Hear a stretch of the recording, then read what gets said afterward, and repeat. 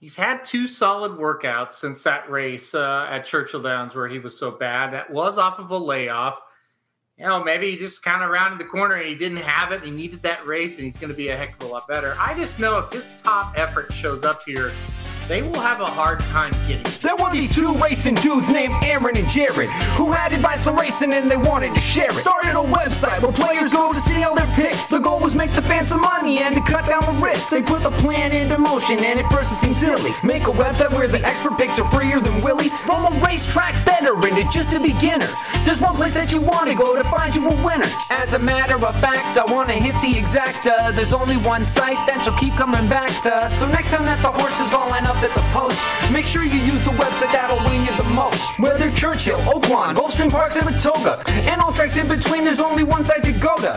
When it comes to your racing needs and all of your bets, plus it's got a catchy name that no one ever forgets. RacingDudes.com for all of your needs. RacingDudes.com for all of your leads. RacingDudes.com for all of your bets. RacingDudes.com, as good as it gets. RacingDudes.com for all of your needs. RacingDudes.com for all of your leads. RacingDudes.com for all of your bets. RacingDudes.com, as good as it gets. What is up? I'm Jared Welch. Aaron Halterman. It's Thursday, June 30th, and this is Flickers Off. What's up, man? What is going on, man? I am super excited to be here. Listen, I think we're getting ready to start the best June we've had in a long, long time. Would you agree or disagree with that?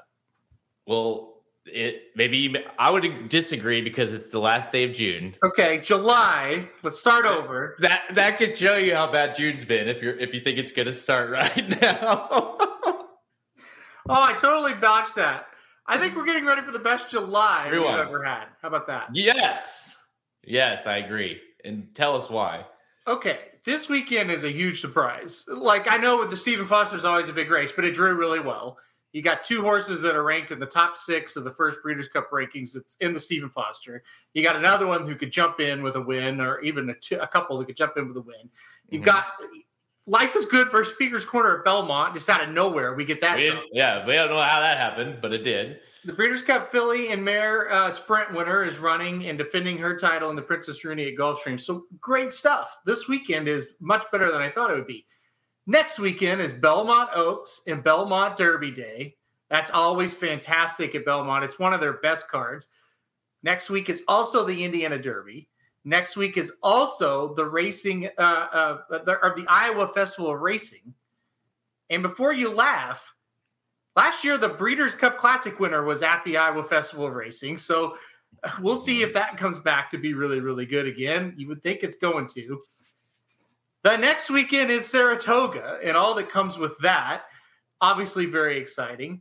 The next weekend, now we're to July 23rd, you've got the Haskell with the 3-year-olds coming back, the big-time 3-year-olds.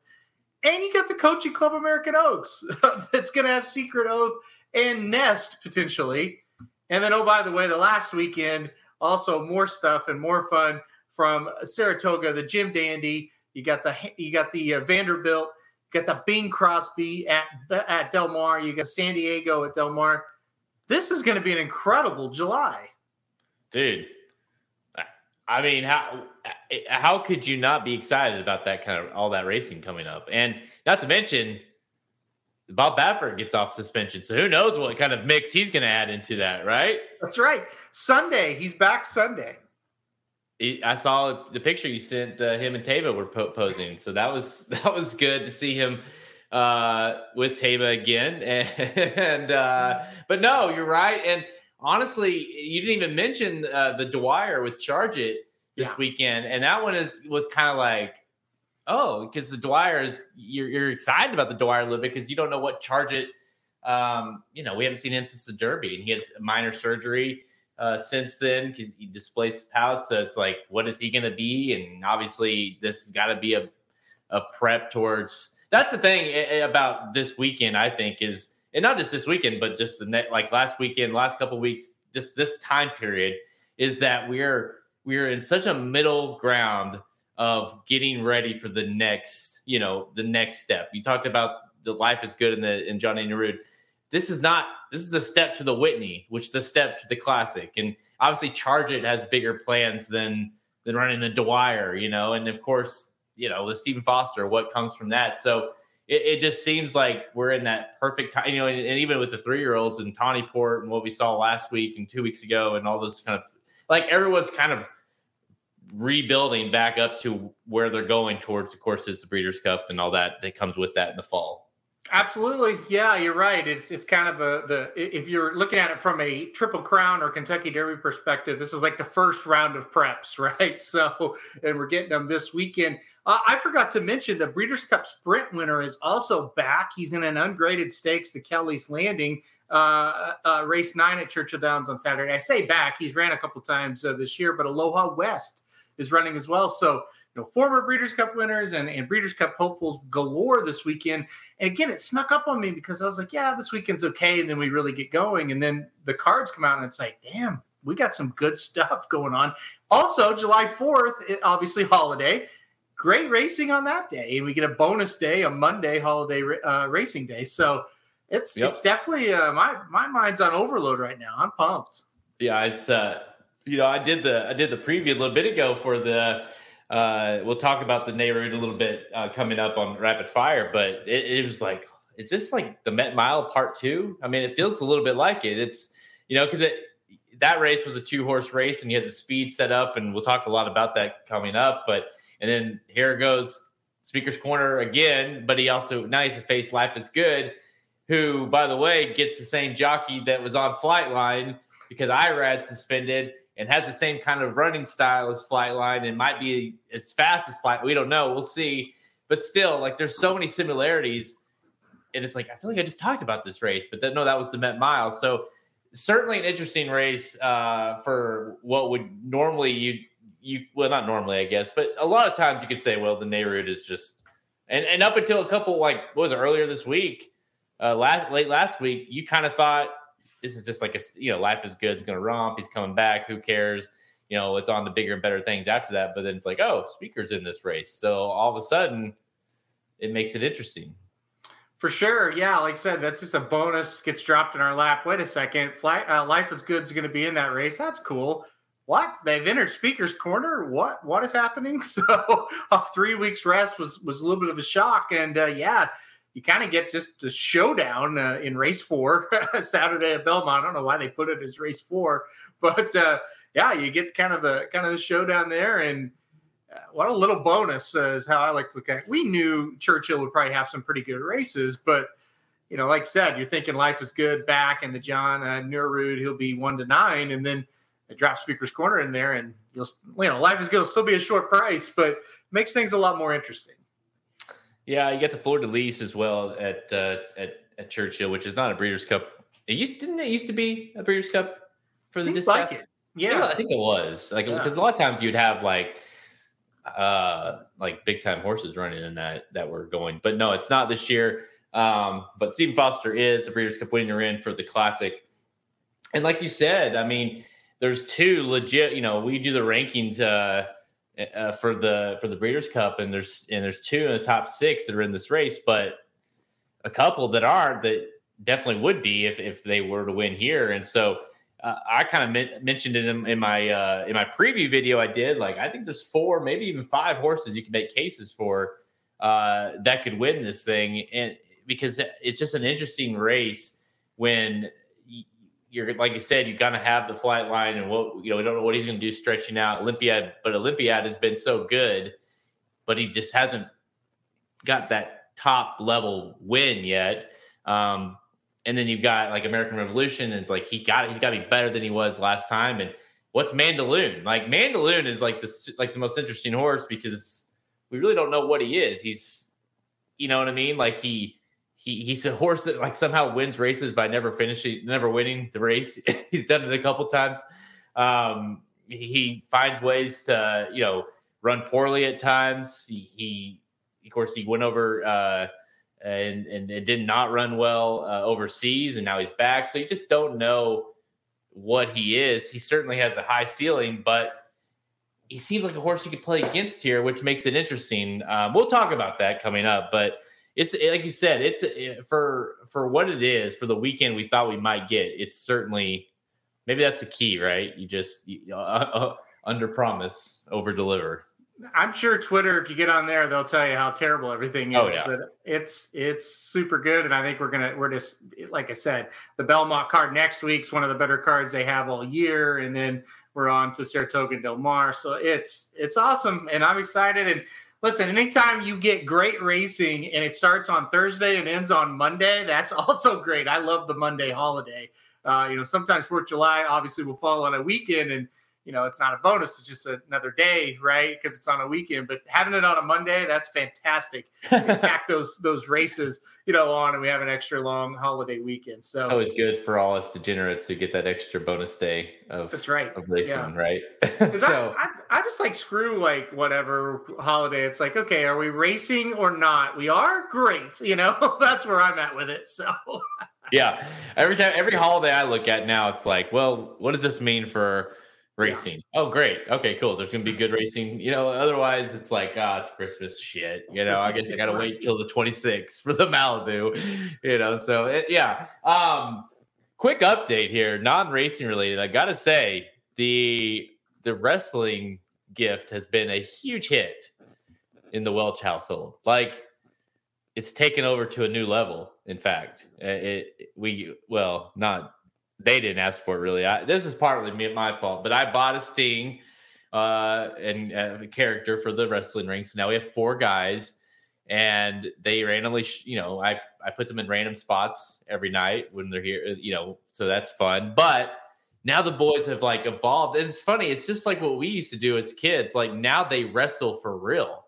Like, it's so funny how they've gone past. They still play with the guys, but now it's like, who's that guy? That's who I am, And the other night, Cooper ripped his shirt off and was flexing, and it's classic. So I don't know whether to thank you or be upset with you.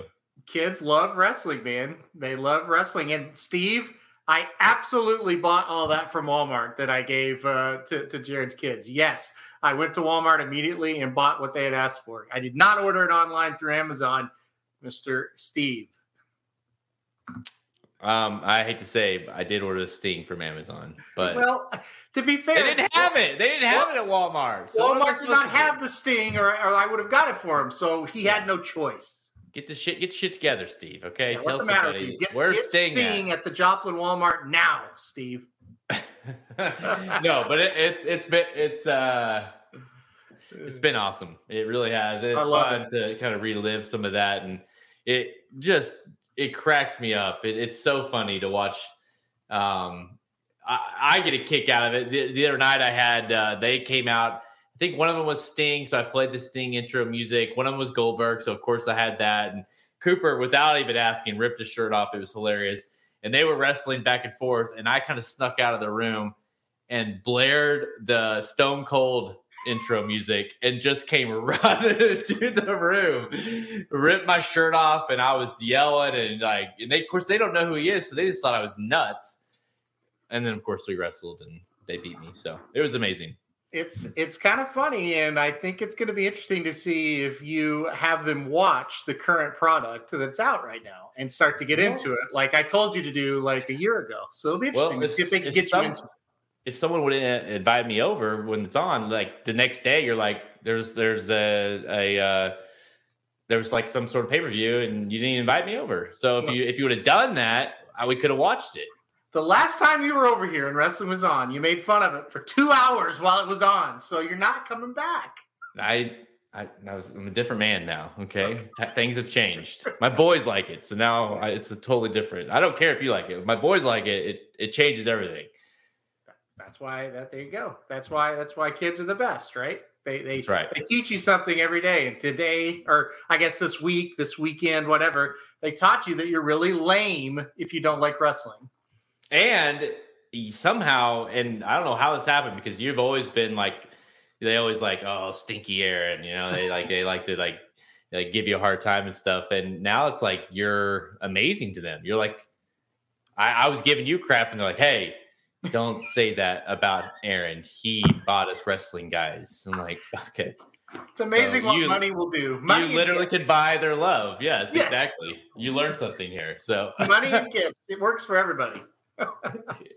no age is discriminated against. You can buy love for any age. And Steve, you know what we're talking about, right? You can buy love for women too. So there you go. I'm not touching that. All right, let's get to it. Today's show.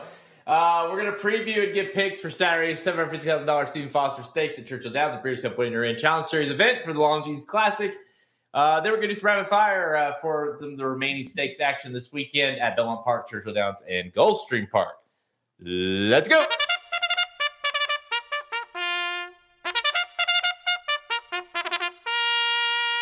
They are in the gate, and they're off in the Stephen Foster. Saturday, Churchill Downs, race 10, the Stephen Foster Stakes. It's a grade 2 with $750K for 4-year-olds and up, going 1.18 miles, and it is a Breeders' Cup Win in Your In event for the Longines Classic this fall at Keeneland. I believe it's, what is that, November 6th? I think it is November 6th. 5th or 6th. 5th or the 6th, yeah. Yes, one of those days. Just show up 4th or 5th, and you won't miss it. So, anyways, field of 7 lines up for this race, and we talked a little bit about this in the opening, and we didn't really know what this weeks ago. It's like Stephen Foster, that's kind of going to come up lame. Not so much. Field of 7, 2-1 on Mandaloon, the 6 horse, but you also have Olympiad, who's just done nothing but win as of late at 5-2. And then, oh, by the way, you've got American Revolution at 7-2. Luis Saez making sure to ride him again here.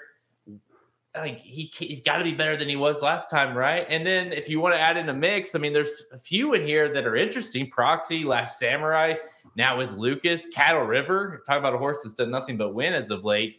So there's plenty of options, whether you want to go chalky, if you think one of these powerhouse horses can get the job done, or if you think they're overrated and want to try to beat them, there's options there as well.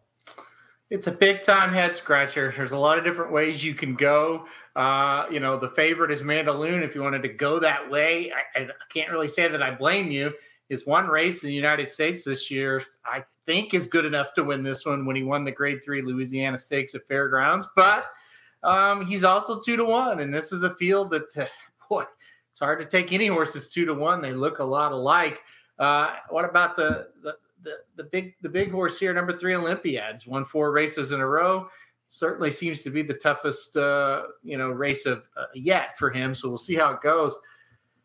Gosh, I can't get away from American Revolution off that last race. It was just too bad to believe, right? Right. Yes. I think we're on the same page there. He's got to be better. You mentioned the Luis Saez thing. It's not going to hurt. I have no idea why Saez was on Proxy and not this horse last time out. That's kind of where I'm leaning, is American Revolution.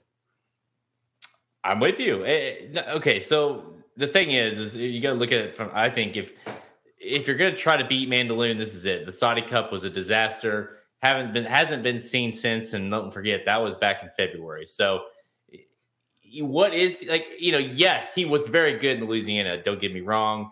But he also lost to Haskell. Technically he did not, but he lost to Haskell. The Derby he lost, another one he did win. But you know what I mean? I still feel like he still needs to break through, and off that kind of layoff, I'd almost rather use, to be honest, if we're talking about Brad Cox horses, I think I'd rather use the horse on the inside. Cattle River, if we're talking Brad Cox horses, because that horse has just been on fire as of late and somehow is running kind of what we thought maybe he was long ago, it seems like. So as from a value perspective, he offers much more value in my opinion. And the Olympiad, I would imagine, is probably going to go off the favorite. I would be surprised. Wouldn't you be surprised if Olympiad's not the favorite? 5-2 seems like a dream. It kind of feels like he's going to be favored here, but look, I mean, Mandaloon is definitely a highlight horse, so it's kind of a tough call. I think it will be Olympiad. Yeah, I tend to agree with you. I really like Olympiad. I've picked Olympiad in all these recent victories.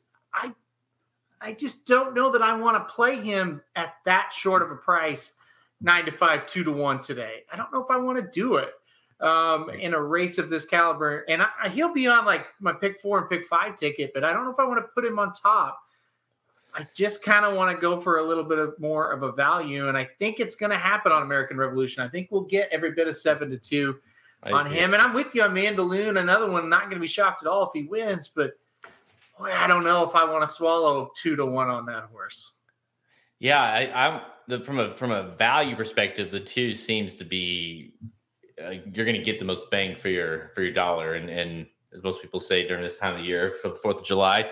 But yeah, it just seems that way. And I'm with you. Like, if he runs his race and just gets beat, then that's one thing. But he was, not only was he too bad to believe in the blame, but he also was coming off of the layoff. He had a new jockey.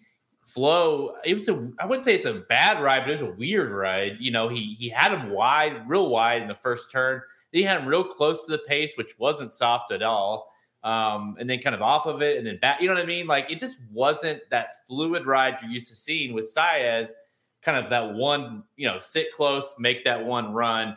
You're going to get it here. And so to me, we didn't see the best. There's nothing to suggest that, he's a horse that, he won the Cigar Mile, but he also won the race before that by almost 12 lengths, and it was a 1 1/8 race. So it's not like the distance, in my opinion, had anything to do with him not running well in the blame, and him showing back up here gives me a lot of confidence that Pletcher kind of agrees, like, hey, that was too bad to believe.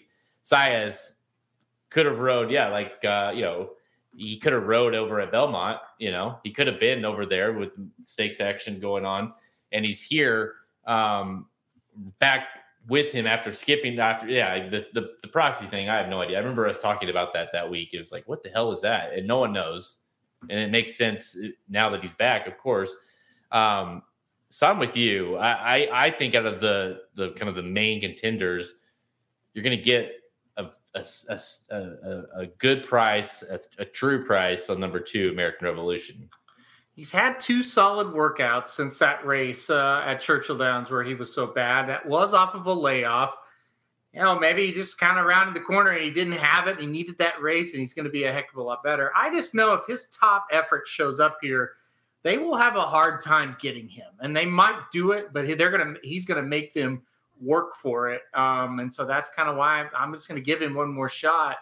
And I acknowledge Olympiad, Mandaloun, not easy horses to beat. He might run his best race and not get it done. I definitely acknowledge that that's possible, but I don't know. I just think his best race is going to be pretty tough to beat in the spot. Well, that's just it. Like, at least, I don't feel like we got to see that from him in the last race to say, okay, he gave his best effort. He wasn't good enough. Now we're hopefully can get that here and then kind of find out, because, at the end of last year, I was like, man, this is going to be like a classic type horse, like if he can get him to develop, he's going to be a legit horse. So he obviously looks to rebound here. 2 horses that we haven't talked about yet that are kind of popped up in the chat, and I wanted to bring up as well. Steve wants to ask about Last Samurai. Of course, transferred now to D. Wayne Lucas, was with Dallas Stewart.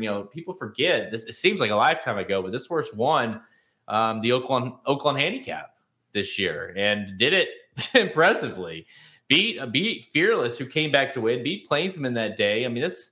A horse prior to that, finished second to Lone Rock. Lone Rock very good at that time as well. So Last Samurai, what are your thoughts here? He definitely is not, like, him winning this race to me would not be a total shock. No, definitely not. As far as why he's with Lucas, I'm not sure, but all of Willis Horton's horses are now with Lucas again. All of them that have been with Dallas Stewart are now have been transferred to Lucas. I saw this start to pop up last week in the entry box at Churchill Downs, and we're seeing it again this week. So again, not quite sure why. I don't know what happened between Horton and Dallas Stewart, but Lucas is back in the picture after he got fired 4 or 5 years ago. He's back with Willis. So we'll see how that goes. As far as Last Samurai goes, boy, what an upset last time out. I, for one, did not see that coming. And not only did he win, he absolutely dominated. And not only did he dominate, the horse he beat, Fearless, came back to win on Belmont Stakes Day last time out. So it's not like he beat a dog. I don't know if he can recapture that kind of race or not. I kind of think that was his day. I don't think he can repeat it. But, I mean, at a price, he's interesting in the spot at the very least. I think a couple of these are going to have to not show up for him to make too much of an impact, though. What about the horse down there on the inside? Cattle River has one of the faster early turn of foot, and as of late, the light bulb has appeared to have gone on with him as he's rattled off 3 in a row, and all 3 have just been complete and utter blowouts, and just been dominating fashion too. At Oaklawn, the last one, where else? Churchill Downs. He's 2 for 2 at Churchill Downs. And people maybe forget as well, like this is a horse that was once on the Derby trail, of course, finished second in the Arkansas Derby back in 2021. Kind of struggled a little bit after that. And then has, like I said, has since figured things out, apparently. And yes, it's a step back up, a big step, but the way he's been running those races, it's a deserved spot for him to enter, don't you think? Yeah, absolutely. I'll be a little bit long-winded with this answer, but I think it's important. I remember way back his 4th start of the year, or his career, I should say, January 22nd of 2021. He dominated the Smarty Jones Stakes, and Brad Cox was so high on this horse. And if you watch the local interviews they did at Oaklawn after that race, my goodness, he was high on this horse. This horse was beyond bad next time out in the Rebel. But Brad Cox didn't blink. He sent him to the Arkansas Derby. He got second in one of the worst Arkansas Derbies ever. So it really wasn't that good of a performance. Then he went to the Woody Stevens. He was nowhere to be found. And it's just like, wow, Brad Cox was so off about this horse. Well, he comes back on December 19th. He wins, but gets disqualified, but he looked a lot better. So okay, maybe he's back. Then on January 22nd, he's 6-5, and he's 6th, beating 14 in an allowance at Oaklawn. He comes back and was third in a pretty weak allowance at Oaklawn. And I'm like, he just sucks. And then he rattles off 3 in a row, like you just said. And not only has he rattled off 3 in a row, they haven't been close. 5 3/4, 5.5, 4.5. He's earned the spot. I have no idea if he's going to be able to rise to the occasion and get that big graded stakes win. But the whole point of that was Brad Cox has been high on this horse ever since that big win. He's given him chances. So now he's back getting a graded stakes chance here. Yeah, I think the key, like you kind of mentioned, is we still don't know, but the fact that the thought of him being a really good horse was always there with him. And so now that he's running better than maybe he ever has, here he shows up in a proper spot, it seems like. And, I think drawing the rail, I think his early speed, he's going to be sitting in a nice position. And I think you should, I would think, can at least see, okay, how good is he? Yeah, I mean, he's going to get a little bit of the test, right? There was a time where they kind of thought Caddo River and Mandaloun were pretty competitive with each other from a talent standpoint within that barn, right? Now, I think by the time we got to April, they thought Mandaloun was the better horse. But early in that year, last year, they kind of thought these two were kind of equal. I don't know about you. I'll take Ricardo Santana over Florent Giroux as far as a jockey goes, too. I know Florent is the number 1 rider for Brad Cox. He obviously is going to get on the best horse. But if Caddo River can show up here, I have confidence Ricardo will give this horse a good ride.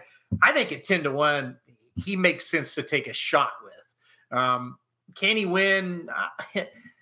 I don't know. He's going to have to rise to the occasion, like I said, but I'm telling you, the last 2 allowances in particular, if you go back and watch those races, they were very good.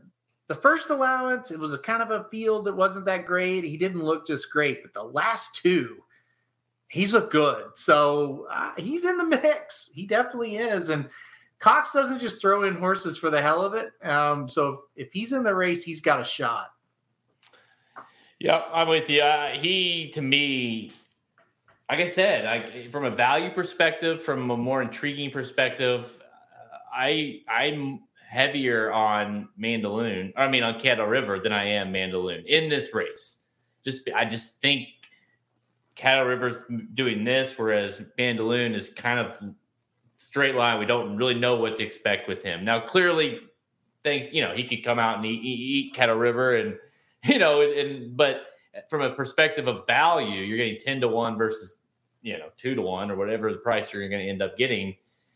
I think it's more than fair and more of a time to play him in this race. So I like him quite a bit here. I ultimately am with you. I can't get past American Revolution here from the ultimate value perspective. So he's going to be the top pick. But from a bigger picture, bigger standpoint, this is, of course, a Breeders' Cup winning you're in for the Classic. What of these horses do you think are serious and could kind of use this as a kind of a launching point for the second half of the year? The way I look at it, you got two horses that are kind of on the fence, and a win here would go a long ways. The one, Cattle River, and the two, American Revolution. Now, I say on the fence because that last race was not good from him. And maybe he kind of, he left it all on the track last year, the number 2, American Revolution. And maybe he doesn't come back quite right. This is a big race for him one way or the other. So those two are kind of on the fence. A win would really propel them. And then Olympiad and Mandaloun, those are horses that are ranked right now in the top 10 of this Breeders' Cup Classic poll that came out, what was that, Monday or Tuesday of this week. They don't necessarily have to win to kind of stay in the rankings, but they need to have good performances. But those are the two that you take serious coming into this race, Olympiad and Mandaloun, with Cattle River or American Revolution with a big win can jump right up in there. So I'm looking at all 4 of them on Saturday and saying, okay, how do they perform? Who comes out of this? And how do they stack up between those 4? And like I said, the other 3 aren't bad horses. I just don't know that they're Breeders' Cup Classic horses. Yeah, I mean, there's a lot of time, and obviously you've got to start somewhere. And so this is the race to do that for a bunch of these. Even a horse like Mandaloun, we've got to see something from him, right? You talked about the top 10 of the Breeders' Cup. You and I are part of that ranking every week until the Breeders' Cup Classic. And I think you and I, for the top 6, I think you and I were exactly the same, I want to say. And so, and I know number 6, I had Mandaloun, and number 5, I had Olympiad. We'll talk a little bit about Life is Good here in a little bit, who I have number 3. But yeah, I mean, Olympiad is one of those that I've kind of been on a wait and see approach with him. Like, he's in the 5 spot, but a win here would certainly, bump him up. Of course, we're waiting to see what Country Grammar does coming back, of course, with Bob Baffert back, maybe. I don't know. Right? Maybe. We'll see. Hot Rod Charlie, can he win in one of those races? I have him 4, and I have Flightline 1, and Life is Good 3. So those are horses that, certainly still have a lot to prove. Can Life is Good win at that classic distance? Is Flightline, is he a classic horse? So lots to be. That this division is wildly open at the moment. Well, it's weird because the number 1 horse hasn't had a race over a mile ever. The number 2 horse hasn't ran in the United States this year. The number 3 horse got beat at 1.25 miles in his only race at that distance. And the number 4 horse is Hot Rod Charlie, who seemingly tries every way he can to lose races he should win. And then number 5, you get to Olympiad, who around 2 turns in this country is the most proven horse this year, as far as he just is reeling off wins. So it's an odd division that has a lot to be sorted out, and it starts right here this weekend. If Olympiad were to win this race, or I'll just put both of them in, Mandaloun or Olympiad, we have them 5 and 6 in our classic rankings. How far up do they go? And of course, we also are going to see Life is Good on the same day, so that might factor in as well. But let's assume that Life is Good can win, and one of Olympiad or Mandaloun win this race. How far up could you bump them? Well, they 100% will jump up over Hot Rod Charlie, whoever wins this. And I would think, depending on what Life is Good, if Life is Good loses, obviously they'll jump him as well. But I think 3 or 4 is about as high as they'll go, unless it's just an incredibly impressive, victory for one of those 2. Yeah, the one thing I'll say, and I think Flightline's an interesting. He got like 22 or 23, I want to say, first place votes in the first ranking. So obviously, he was a very popular choice in the first spot. And I think for me personally, because I went back and forth, like, can I rank him 1? Because he's, like you said, he's never ran over a mile. But at the same time, what are the connections saying? They're going to point to the Classic. As of now, he's going Pacific Classic. That's the plan, right? He is a Classic horse as of right now. Who's the most talented horse in training right now? I think it's Flightline. So you're telling me the horse that's pointing to the Classic, who I also think is the most talented horse in the country. So that's where I was at. I was like, okay, how could I not? Now, obviously, the Pacific Classic, things could change, right? If we see that he's not a Classic kind of horse or whatever, then of course but until proven otherwise, I felt comfortable putting Flightline. And honestly, I don't know, even if Life is Good were to win the Whitney, I don't know if I could bump him out of there. It's easy to kind of sit and talk about scenarios when you don't see the race unfold. Like, Saturday we'll probably have a little bit different opinion on it because, what if it's Olympiad and Mandaluna? They just go head to head the whole stretch and they're 8 lengths clear of everybody else. Well, whoever wins and loses that race, if it's close and they're clear of everybody else, they're not going to gain a whole lot on one or the other, right? I mean, so it's easy to kind of, hey, we're kind of in a bubble here, and this is what we think is going to happen, and this is how we'll rank it. But how they look, how they win, what they overcome or not, will make a big part of it as well.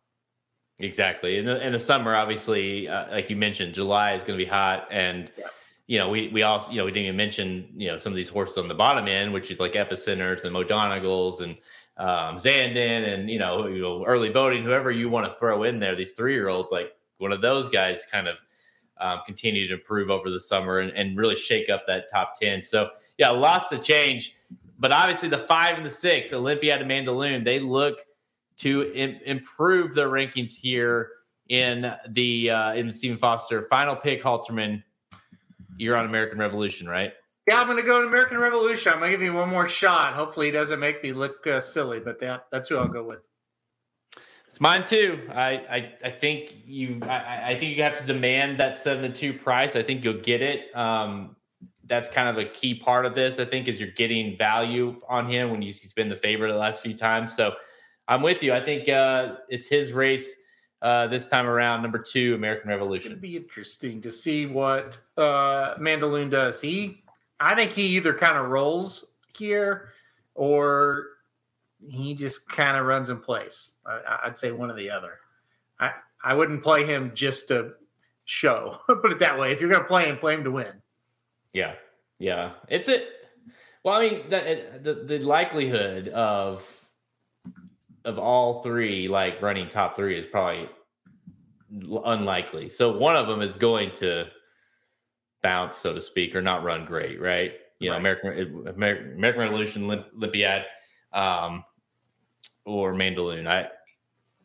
It probably would be. It feels like Olympiad. I will say this: Olympiad certainly feels like the horse of the whole bunch of the whole race that you can count on running, right? As far as like he'll give you an effort.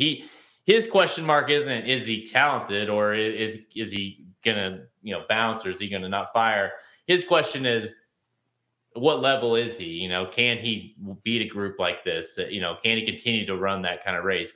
I think the second question for him, for me personally, as far as ranking him, and can Mott keep him this good if he wins here? Can Mott keep him this good up until the Classic? It's a long ways. And I'd be 5 races already, and you got to think Saratoga would be next. And we'll see. Tougher races. It's tougher races certainly too than he's been racing. So the races are only going to get tougher these next few as well. Yeah, for sure. This is a big proving ground for that horse. And not that I think he can't do it. I do think Olympiad can do it, but it's a big proving ground. Time for Rapid Fire, presented by BetPTC. Bet with the racing dudes at betptc.com and get $200 new member bonus. BetPTC.com offers that. You get that back as soon. What is it, Halterman? As soon as you make up to, I think it's like maybe $800 in wagers, you get that $200 credit. Yes. You also talk a little bit about the rebates you've been getting. Yeah, so the rebate, it depends on the track, but you get the rebate immediately when that race goes official. You do get that rebate.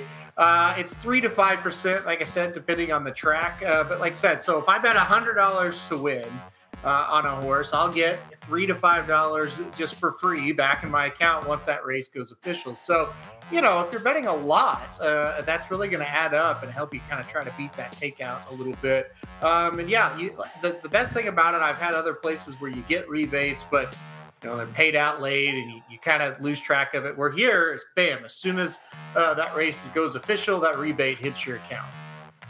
BetPTC.com, enter promo code DUDES, get that $200 new member bonus, and of course, those rebates immediately. All right, let's kick things off with a doozy of a race, kind of an unexpected doozy of a race. We're going to Belmont Park on Saturday, race 4, the Johnny Niewood Stakes, grade 2. $250K for 4-year-olds and up, going 7 furlongs, and field of 5 shows up. But let's talk about the inside. Let's talk about the outside. Life is Good versus Speaker's Corner. Speaker's Corner has to face yet another monster here at Belmont Park. What are your thoughts here? And can Life is Good be beat on his return from the Dubai?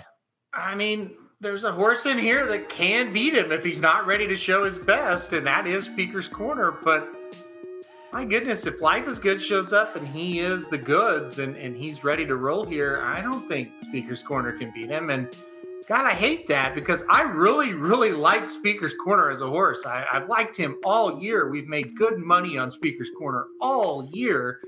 I can't pick him to beat Life is Good at 7 furlongs. Are you kidding me? This is a great distance for Life is Good. Like I said, maybe he bounces. Who knows? We cannot predict how they're going to come back from Saudi or Dubai. Sometimes they come back and they're fine, and sometimes they bounce. So if you feel like he's going to bounce, go ahead and take Speaker's Corner. I feel like he's going to run a great race. And if he does, I'm sorry, Speaker's Corner. I love you, but you're not going to beat Life is Good. You're just not. Unfortunately for Speaker's Corner, it just feels an awful lot like that mid-mile where you're just like, damn, I mean, what can you do? You're not as fast as Life is Good. And it worked out as best it possibly could have for Speaker's Corner last time because he was able to cut off Flightline a couple times and at least get that jump on him, which of course proved to be meaningless. But Life is Good drawing the rail. He's just plain and simple. He's just faster. If you go back to that, the only time he's ran 7 furlongs, which was maybe his best race of his career, in the Jerkins where he lost to Jackie's Warrior, but just an unbelievable effort. And the horse runs 21-44, and that's kind of his go-to when he runs these mile or less races. He just flat blazes. And we said the same thing about Speaker's Corner when he was up against Flightline. It was like, he can't run that fast. He just doesn't. And it just seems like on paper, there's no way Speaker's Corner, it's one of those damned if you do, damned if you don't situations again. And it's unfortunate for him because he's a good horse. Like you said, he's just having to face against 2 monsters here. So I just don't see a way Life is Good loses here. Now, of course, this isn't the goal, right? If you want to take that angle, then maybe he's vulnerable like the Whitney and the Classic. They're still on that kind of, that's where they're wanting to go. Whereas Speaker's Corner, this may be more in his wheelhouse, right? This is more of his thing. He's, 2 for 3 at Belmont, 3 for 3 at this distance. That's more of what he likes to do, this running. So if you want to go that angle, but bottom line is I think he's just not as fast as Life is Good. Do you think, I wanted to ask you before we moved on, do you think this is a situation similar? One of our best bets of that Belmont day in the wagering guide was playing a huge exacta on Flightline over Happy Saver and not using Speaker's Corner in the second spot because we both love Flightline and we didn't think that if Speaker's Corner would either win or he was off the board. And if we like Flightline so much, we just tossed him. Do you think that's a situation here where this is similar? I don't. No. You look at the other 3 horses in this race, it ain't good, right? And I also think what's going to happen this time, Life is Good from the rail. And yes, I know Flightline was on the rail last time as well. He got outbroke and lost the lead. I think they learned their lesson of we can't just go out and blaze. This horse will go by us. I think Life is Good gets to the front. And so I think Speaker's Corner sits off a little bit and then kind of tries to run him down. I don't think it'll be successful, but you think about it. what's your best path to winning this race if you're Speaker's Corner? I don't think it's to go head and head with Life is Good early. I think it's just let him go. Don't let him like 8 lengths ahead or anything, but try to keep him within range, and then hopefully he bounces, and he backs up a little bit, and he's not quite ready, and then you can go get him. I don't think so. The long answer to that, I just think these horses are going to run 1-2. It's just a matter of, who do you think is going to run best on this day? I mean, there was a time, especially early in Speaker's Corner, his career, that he was coming. We look back to that nice allowance when he won at Saratoga last summer, where he came from out of it. Not out of it, but like he stalks and then pounced late. So that's what you would hope to do, right? In here, like you said, Hope Life is Good just isn't, great coming back from the return, and that you can pick him up late in that, in the stretch there. Because like you said, if you try to go nose to nose, I think we learned what that does, and it ain't going to work. So if you're trying to win this race, which I assume they are since they rerouted to run here, I think that's your best opportunity to win, is by letting Life is Good just break, go, and you sit off of them and hope that you can have something left there at the end. So this is a doozy of a race. This isn't a Breeders' Cup winner in, but make no mistake, these horses, especially the one Life is Good, is he a classic horse? Is he going to win the dirt mile? Point to the dirt mile again, win it maybe two years in a row. He's truly like he's almost forgotten because of Flightline, right? What is he? We haven't seen him since March, so it'd be good to have him back. And obviously, I think sky's the limit on what he could be and what route they choose to go with him moving forward. All right, let's talk about horses that maybe have some potential. I don't want to compare him to Life is Good, but a few races later, race 8, the Dwyer Grade 3 250K for 3-year-olds going 1 mile. Field of 6 shows up here at 4-5 on the 1. Another 1 horse, Charge It. Yeah, that's right. Charge It is back from the Kentucky Derby. And another situation where you have the horse on the inside, horse on the outside. Nabokov, the 2-1 horse for Chad Brown with Pratt aboard. This one, man, I had a hard time trying to figure out how to bet this one, because Charge It is the best horse in the race, but what is he? And he's coming off of that terrible Derby where apparently he displaced his palate and they had a minor surgery, which they do a lot. It's very common these days, but still coming off surgery. I don't know. What do you think of Charge It here? If you watched the show last time with my dad, we were kind of like, I don't know about Charge It. I don't know what to do with him. I've kind of said, don't overthink this. This is not a good field. He should beat him. I'm on Charge It. I think if you really take out the Derby, which was a complete non-effort for him, and look, we said going into it, he's not good enough, right? He's not good enough. He's not ready for this. Yeah. And it was a disaster, and we kind of thought it was a disaster. I think he pops out of it and he runs really well. Last night I was like, well, he lost to Wida Barrio, and Wida Barrio came back to lose, which is true. But you know what? Wida Barrio would be 1-9 against this group. So I'm with Charge It. I get the love for Nabokov. I understand it. I don't think he's quite good enough to beat Charge It. So I am going to put Charge It on top here. I may end up singling him. Just depends on what I think about the rest of the sequence. But end of the day, by the time I was done handicapping, I kind of thought Charge It was going to be tough here.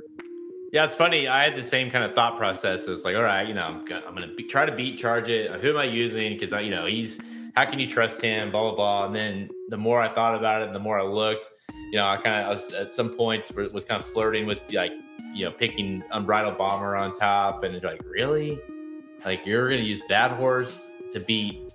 I get that he was bad in the Derby, but like he's got the rail draw. He's going to go to the lead. Like, I don't think there's any doubt. He's just going to go lead. Got Johnny Velasquez aboard, which, by the way, Luis Saez is a regular rider. Where's he at? He's at Churchill. Who's he riding? American Revolution. So he decided to stay with American Revolution, or go back to American Revolution, not ride Charge It here, or stay at Belmont Park for that matter. So you get Johnny V, who knows something about, getting to the lead. And to me, that's what you're going to see here. And yeah, he's back at a mile where he was very, very good early in his career.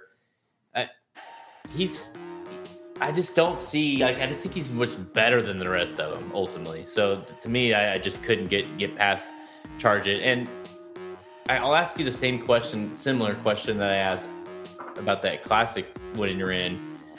What is Charge It? You know, like, okay, you win say he wins here, you win the Dwyer, great. But what is he? You know, is he a Travers type winner? Can he do that? Is he, you know, he's obviously bred very, very nicely. What is he, do you think, long term? It's a great question. I'm so on the fence with, is he good or is he just okay or what? I don't think he can win the Travers, but I think he can develop into a horse that maybe can, you know, at least make an impact in one of the big races, get third, you know, maybe give a scare to somebody who could win. I don't know ultimately what he's going to be, but I do think he's going to win here and he's going to look decent, and you're going to think about races like the Jim Dandy and the Travers and stuff like that for him. If he doesn't win here, you're probably going to go to a race like the Curlin next, you know, and I think that's going to be pretty disappointing. So this is a pivotal race for him to see what he's ultimately going to be this summer. You got to kind of start building that resume now and building that confidence for him. I don't know. I think he can make an impact in some of those big races if he shows out here. Yeah, I agree. I think he's got a pretty high ceiling. I think he could also have a pretty low floor. It's a very wide. You got a very wide variety that's possible with him. So be interesting to see. But for this race, for the Dwyer, you and I are both on. We're not getting fancy here. We're both on number 1. Charge It. I want to hop in real quick on this comment. Okay. He says his habits get in the way. The problem is he's had no chance to work out any of these problems. Right? He won a maiden and he went right into the deep end of the pool. Right to the Florida Derby. Yeah, and it's hard. It's hard to try to work out problems in grade 1 races. And so that, you know, they've had to push him to get there, and now he's here in a spot where maybe we can work out a little bit of problems. Maybe we can use this race as kind of a little bit more of an experiment on him. So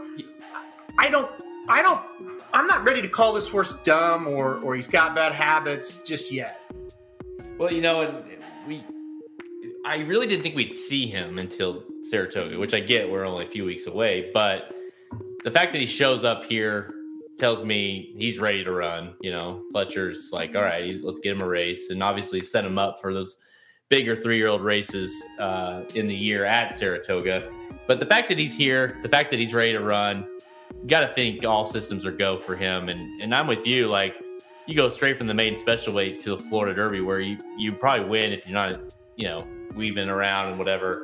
And then, of course, the Kentucky Derby, you're not only that, you're 20 horse field, but you also, you know, apparently displace your palate, and you're never, I mean, you literally can scratch that one out, as you can for a lot of horses in the Kentucky Derby. So, you know, the bottom line is the first 2 races when he was running 1-turn miles against Maiden Company, nobody was talking about any bad habits that he had. Everybody's like, oh, he's a monster. Oh, this horse. Well, yeah, he ran 2 turns for the first time, 1 1/8 against grade 1 Company.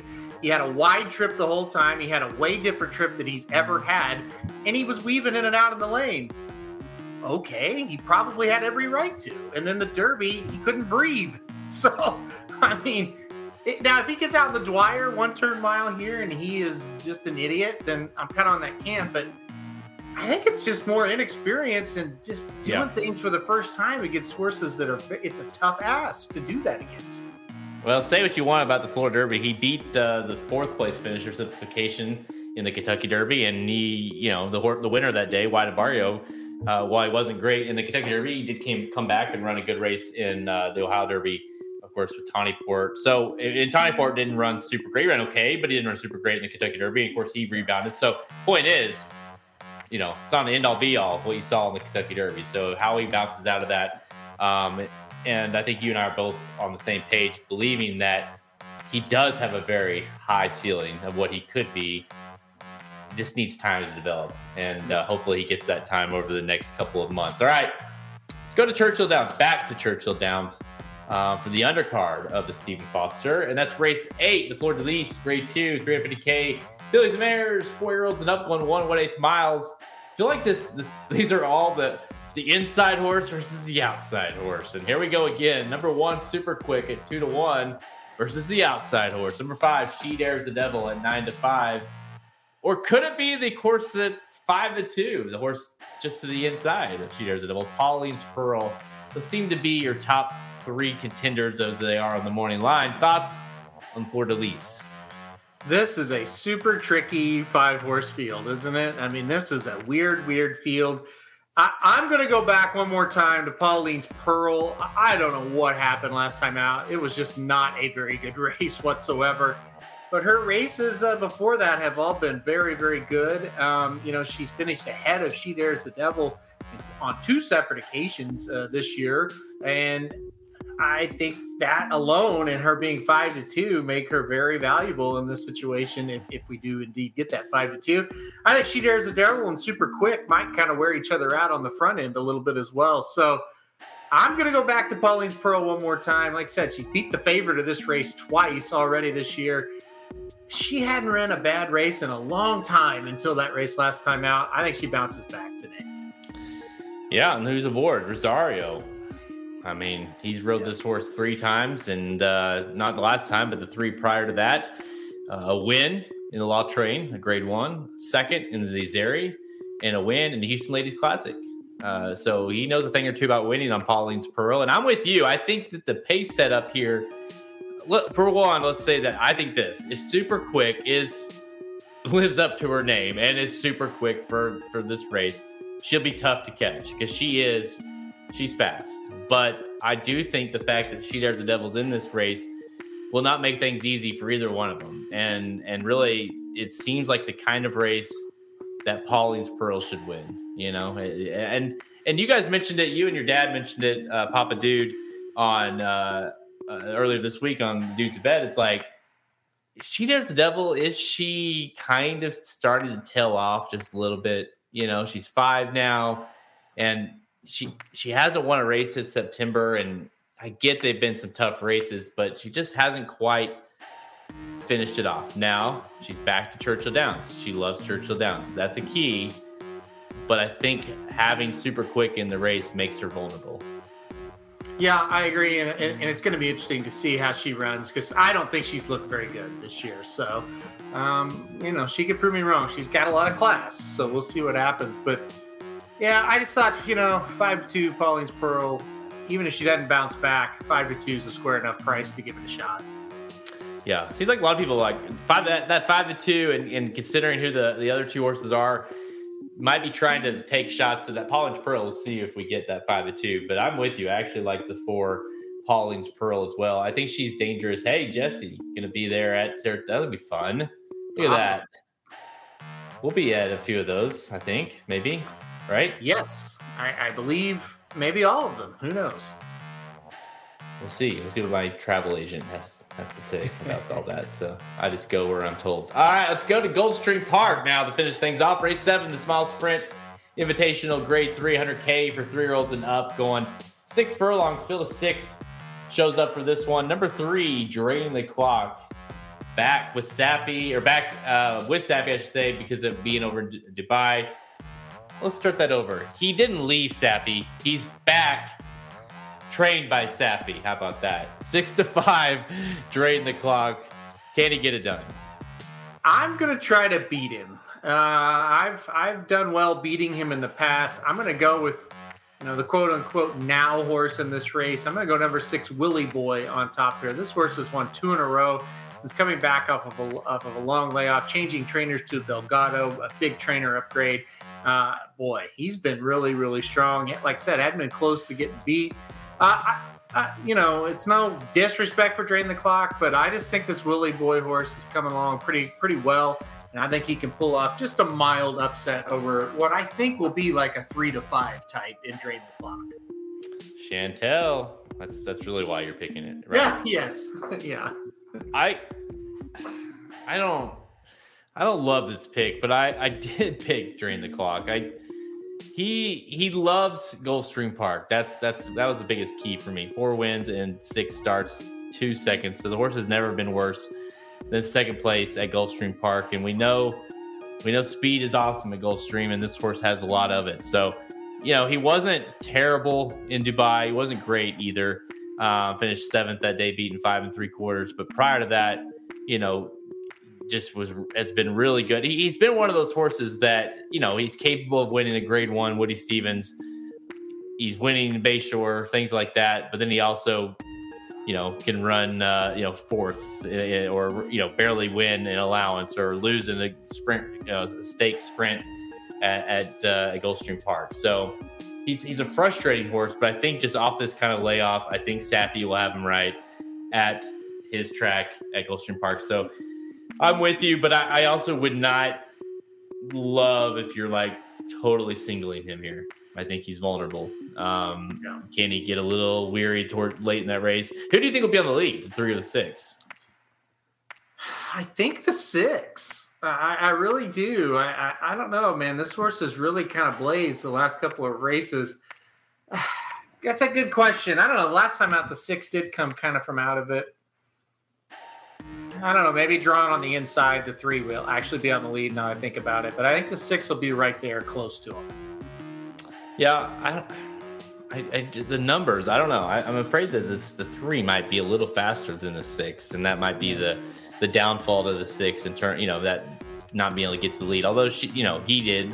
He won last time out, kind of coming off of it. But I want number 3, drain the clock in what is not a mild upset. Let's go to race 10, the final one here, the Princess Rooney Invitational Grade 2, 300K, fillies and mares, 3-year-olds and up, going 7 furlongs. It is a Breeders' Cup. Win you're in for the filly and mare sprint. And talking about the win you're in for the Breeders' Cup, how about CC? 4-5 on CC, looking to repeat here. And you've got, I wouldn't say great options, but you have a few options in here, I think, that you can use to try to beat her. Thoughts? I went with CC in this spot. This is a horse that I have trouble. I used to get her right every time. I have a lot of trouble getting her right now, in the last few races. I like the cutback. I like the class, and I think I'm going to just try to bet the class here and go with number 5, CC. I'm with you, though. You have some options, and I'm interested to see maybe if you try to go against her.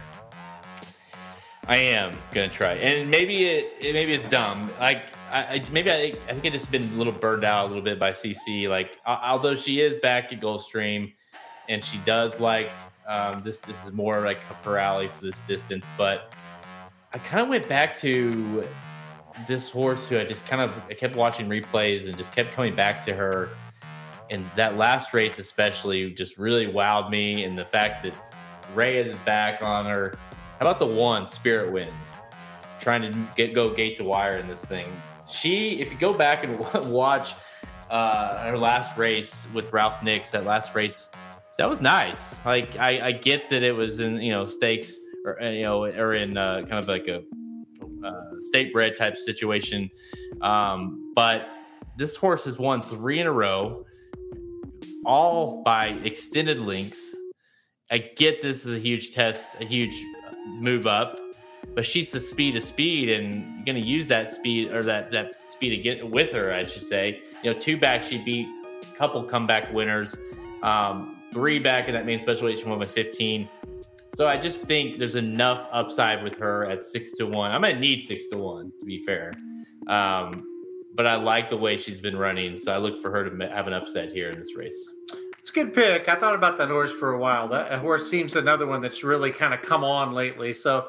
Yeah, we'll see. I don't hate that one. I think that's the one they're going to have to run down. There's no doubt. You asked who's going to get the lead in the last race we talked about. There's no doubt to me. Spirit Wind gets the lead in this race for sure. Yeah, and that's a big thing for me, and that's a big angle for me in tournaments as well. When you have a race, you're trying to beat a favorite, a pretty heavy favorite as well in this race, and you have a horse that, no question about it, is the fastest horse in the race. Yeah, maybe the class, is too tough for her or whatever. That happens, of course. But you're going to get the run out of her, and she's going to be a price, that's what I like to see. You know, I hate playing for like prices when it's like, oh, well, this needs to happen and this needs to happen. And this, you know, no, Spirit Win just needs to be faster than the rest of them the whole way around, and then she wins. And that's really as easy as that. So that's why I went with number 1 Spirit Win. I think you're going to get that 6-1. So I'm a number 1 Spirit Win to get a ticket to the Breeders' Cup. All right, that's all the time we have. Check us out at racenews.com for our free picks and, of course, our premium selections on our products page. Click the Get Racing News premium button at the menu at racenews.com to learn more. RacingNews.com, we are your destination site for all free horse racing picks to all the major horse racing tracks. We're on Twitter at racing_dudes. Instagram and Facebook, you can find all episodes of Blinkers Off by visiting our podcast page, Apple Podcasts, Spotify, Google Podcasts, all the places you listen to, or find each episode on our YouTube page. Just search Racing Dudes on YouTube or youtube.com/Racing Dudes and find all our live Blinkers Off shows, Magic Mike shows, all the videos we do. Be on the lookout for my Stephen Foster. I did, what else did I do? I did Life is Good. What'd you do? What previews you got going on the web on YouTube? What did he make me do? The Dominion Day from Woodbine for some reason. Oh, lucky you. Yeah, and the Fleur de Lis. So yeah, I got. And then I'm gonna have Bashford Manor and the other 2-year-old race on Monday. I'll have those out probably tomorrow. Okay. So just go to our YouTube page and see all the analysis and videos we do. That's a ton of stuff on there. The Magic Mike Show. Make sure you check out their show as well. They did the Belmont Park Saturday's late pick 4. So you want more analysis of that. Dwyer, I guess, would fall in there. Make sure to go check out their late pick 4 action on Saturday at Belmont Park. And I'll tee it up for you. I know you're ready. What do you want to know about AEW this week? Well, it's been a fun week. So Sunday they did something very fun, Jared. They had a pay-per-view where they mixed in a wrestling league from New Japan, from Japan called New Japan Wrestling and AEW, and they mixed them in together. It was fantastic. If you like wrestling, Forbidden Door, definitely the show for you. I thought the 8 out of the 9 matches were great. The one match I didn't like was actually the last one. I'm not a huge Jon Moxley fan, and kind of it's the same match every time, whether he's fighting me or Jared or Hiroshi Tanahashi. It ends up being the same match, and I don't particularly like that style of match. But the other matches were great, and that led us up to Dynamite. By the way, FTR of the match they had on Forbidden Door was just awesome. And then, you look at Dynamite last night, had a little bit of everything for everybody. I liked the Luchasaurus heel turn with Christian Cage. I thought that was fantastic. Listen, Danhausen bringing out FTR, take on the Ass Boys and Max Caster was made my life. And then the Blood and Guts. Listen, if you like the blood and if you like those kind of matches, my God, did it not deliver? It was fantastic. There was blood and there may have been guts somewhere in that ring. It was good. I mean, and listen, the fans really responded. A really good buy rate for Forbidden Door, and we had over 1 million viewers last night for Dynamite, and that's fantastic. The number 1 show on cable again last night. So I thought it was great. I thought it was really 2 really good shows after 2 or 3 weeks of kind of they weren't great shows. So these were good though, and Rampage is going to be great tomorrow night as well. I recommend watching that one. Yeah, there's Sting coming out of the pay-per-view. Amazing. I mean, you sent this to me immediately, and I was like, holy shit, that is the greatest thing I've ever seen. And then you got to think he's 63? 63. Yeah, 63. 63 years old. And when you watched it live I watched the video, I was like, it looked tall. But then you look at it this angle, you're like, holy shit. And he doesn't like he hits him, but he kind of misses him a little bit to the side. I mean, he hits fairly hard on the ground and just bounces back up. And it's just like, damn, dude, like I would still be on the ground, and I'm 36 years old if I did that. He's incredible. He's incredible at being Sting. I mean, he's just unbelievable. His run in AEW, has just been incredible at 63 years old. Of course, I think he's hanging out with Darby Allin a little bit too much because, man, he's doing some wild stuff he didn't do in his younger days, jumping off shit like that. Yeah, I mean, he's just really good at being Sting, you know, and he had a great match. That match was very good on the pay-per-view as well. So, yeah, I mean, listen, if you're a wrestling fan and you haven't watched Forbidden Door, I mean, I would recommend it. It's a very good show. And like I said, AEW kind of had some things that didn't really make a lot of sense. They had a lot of injuries. They had a tough couple of weeks, and they've really ramped it back up. The pay-per-view was great. Last night was great. And then hopefully Friday night for Rampage will be really good. It's got a good lineup, so we'll see what happens with it. More impressive. Okay. The Avs or Ole Miss?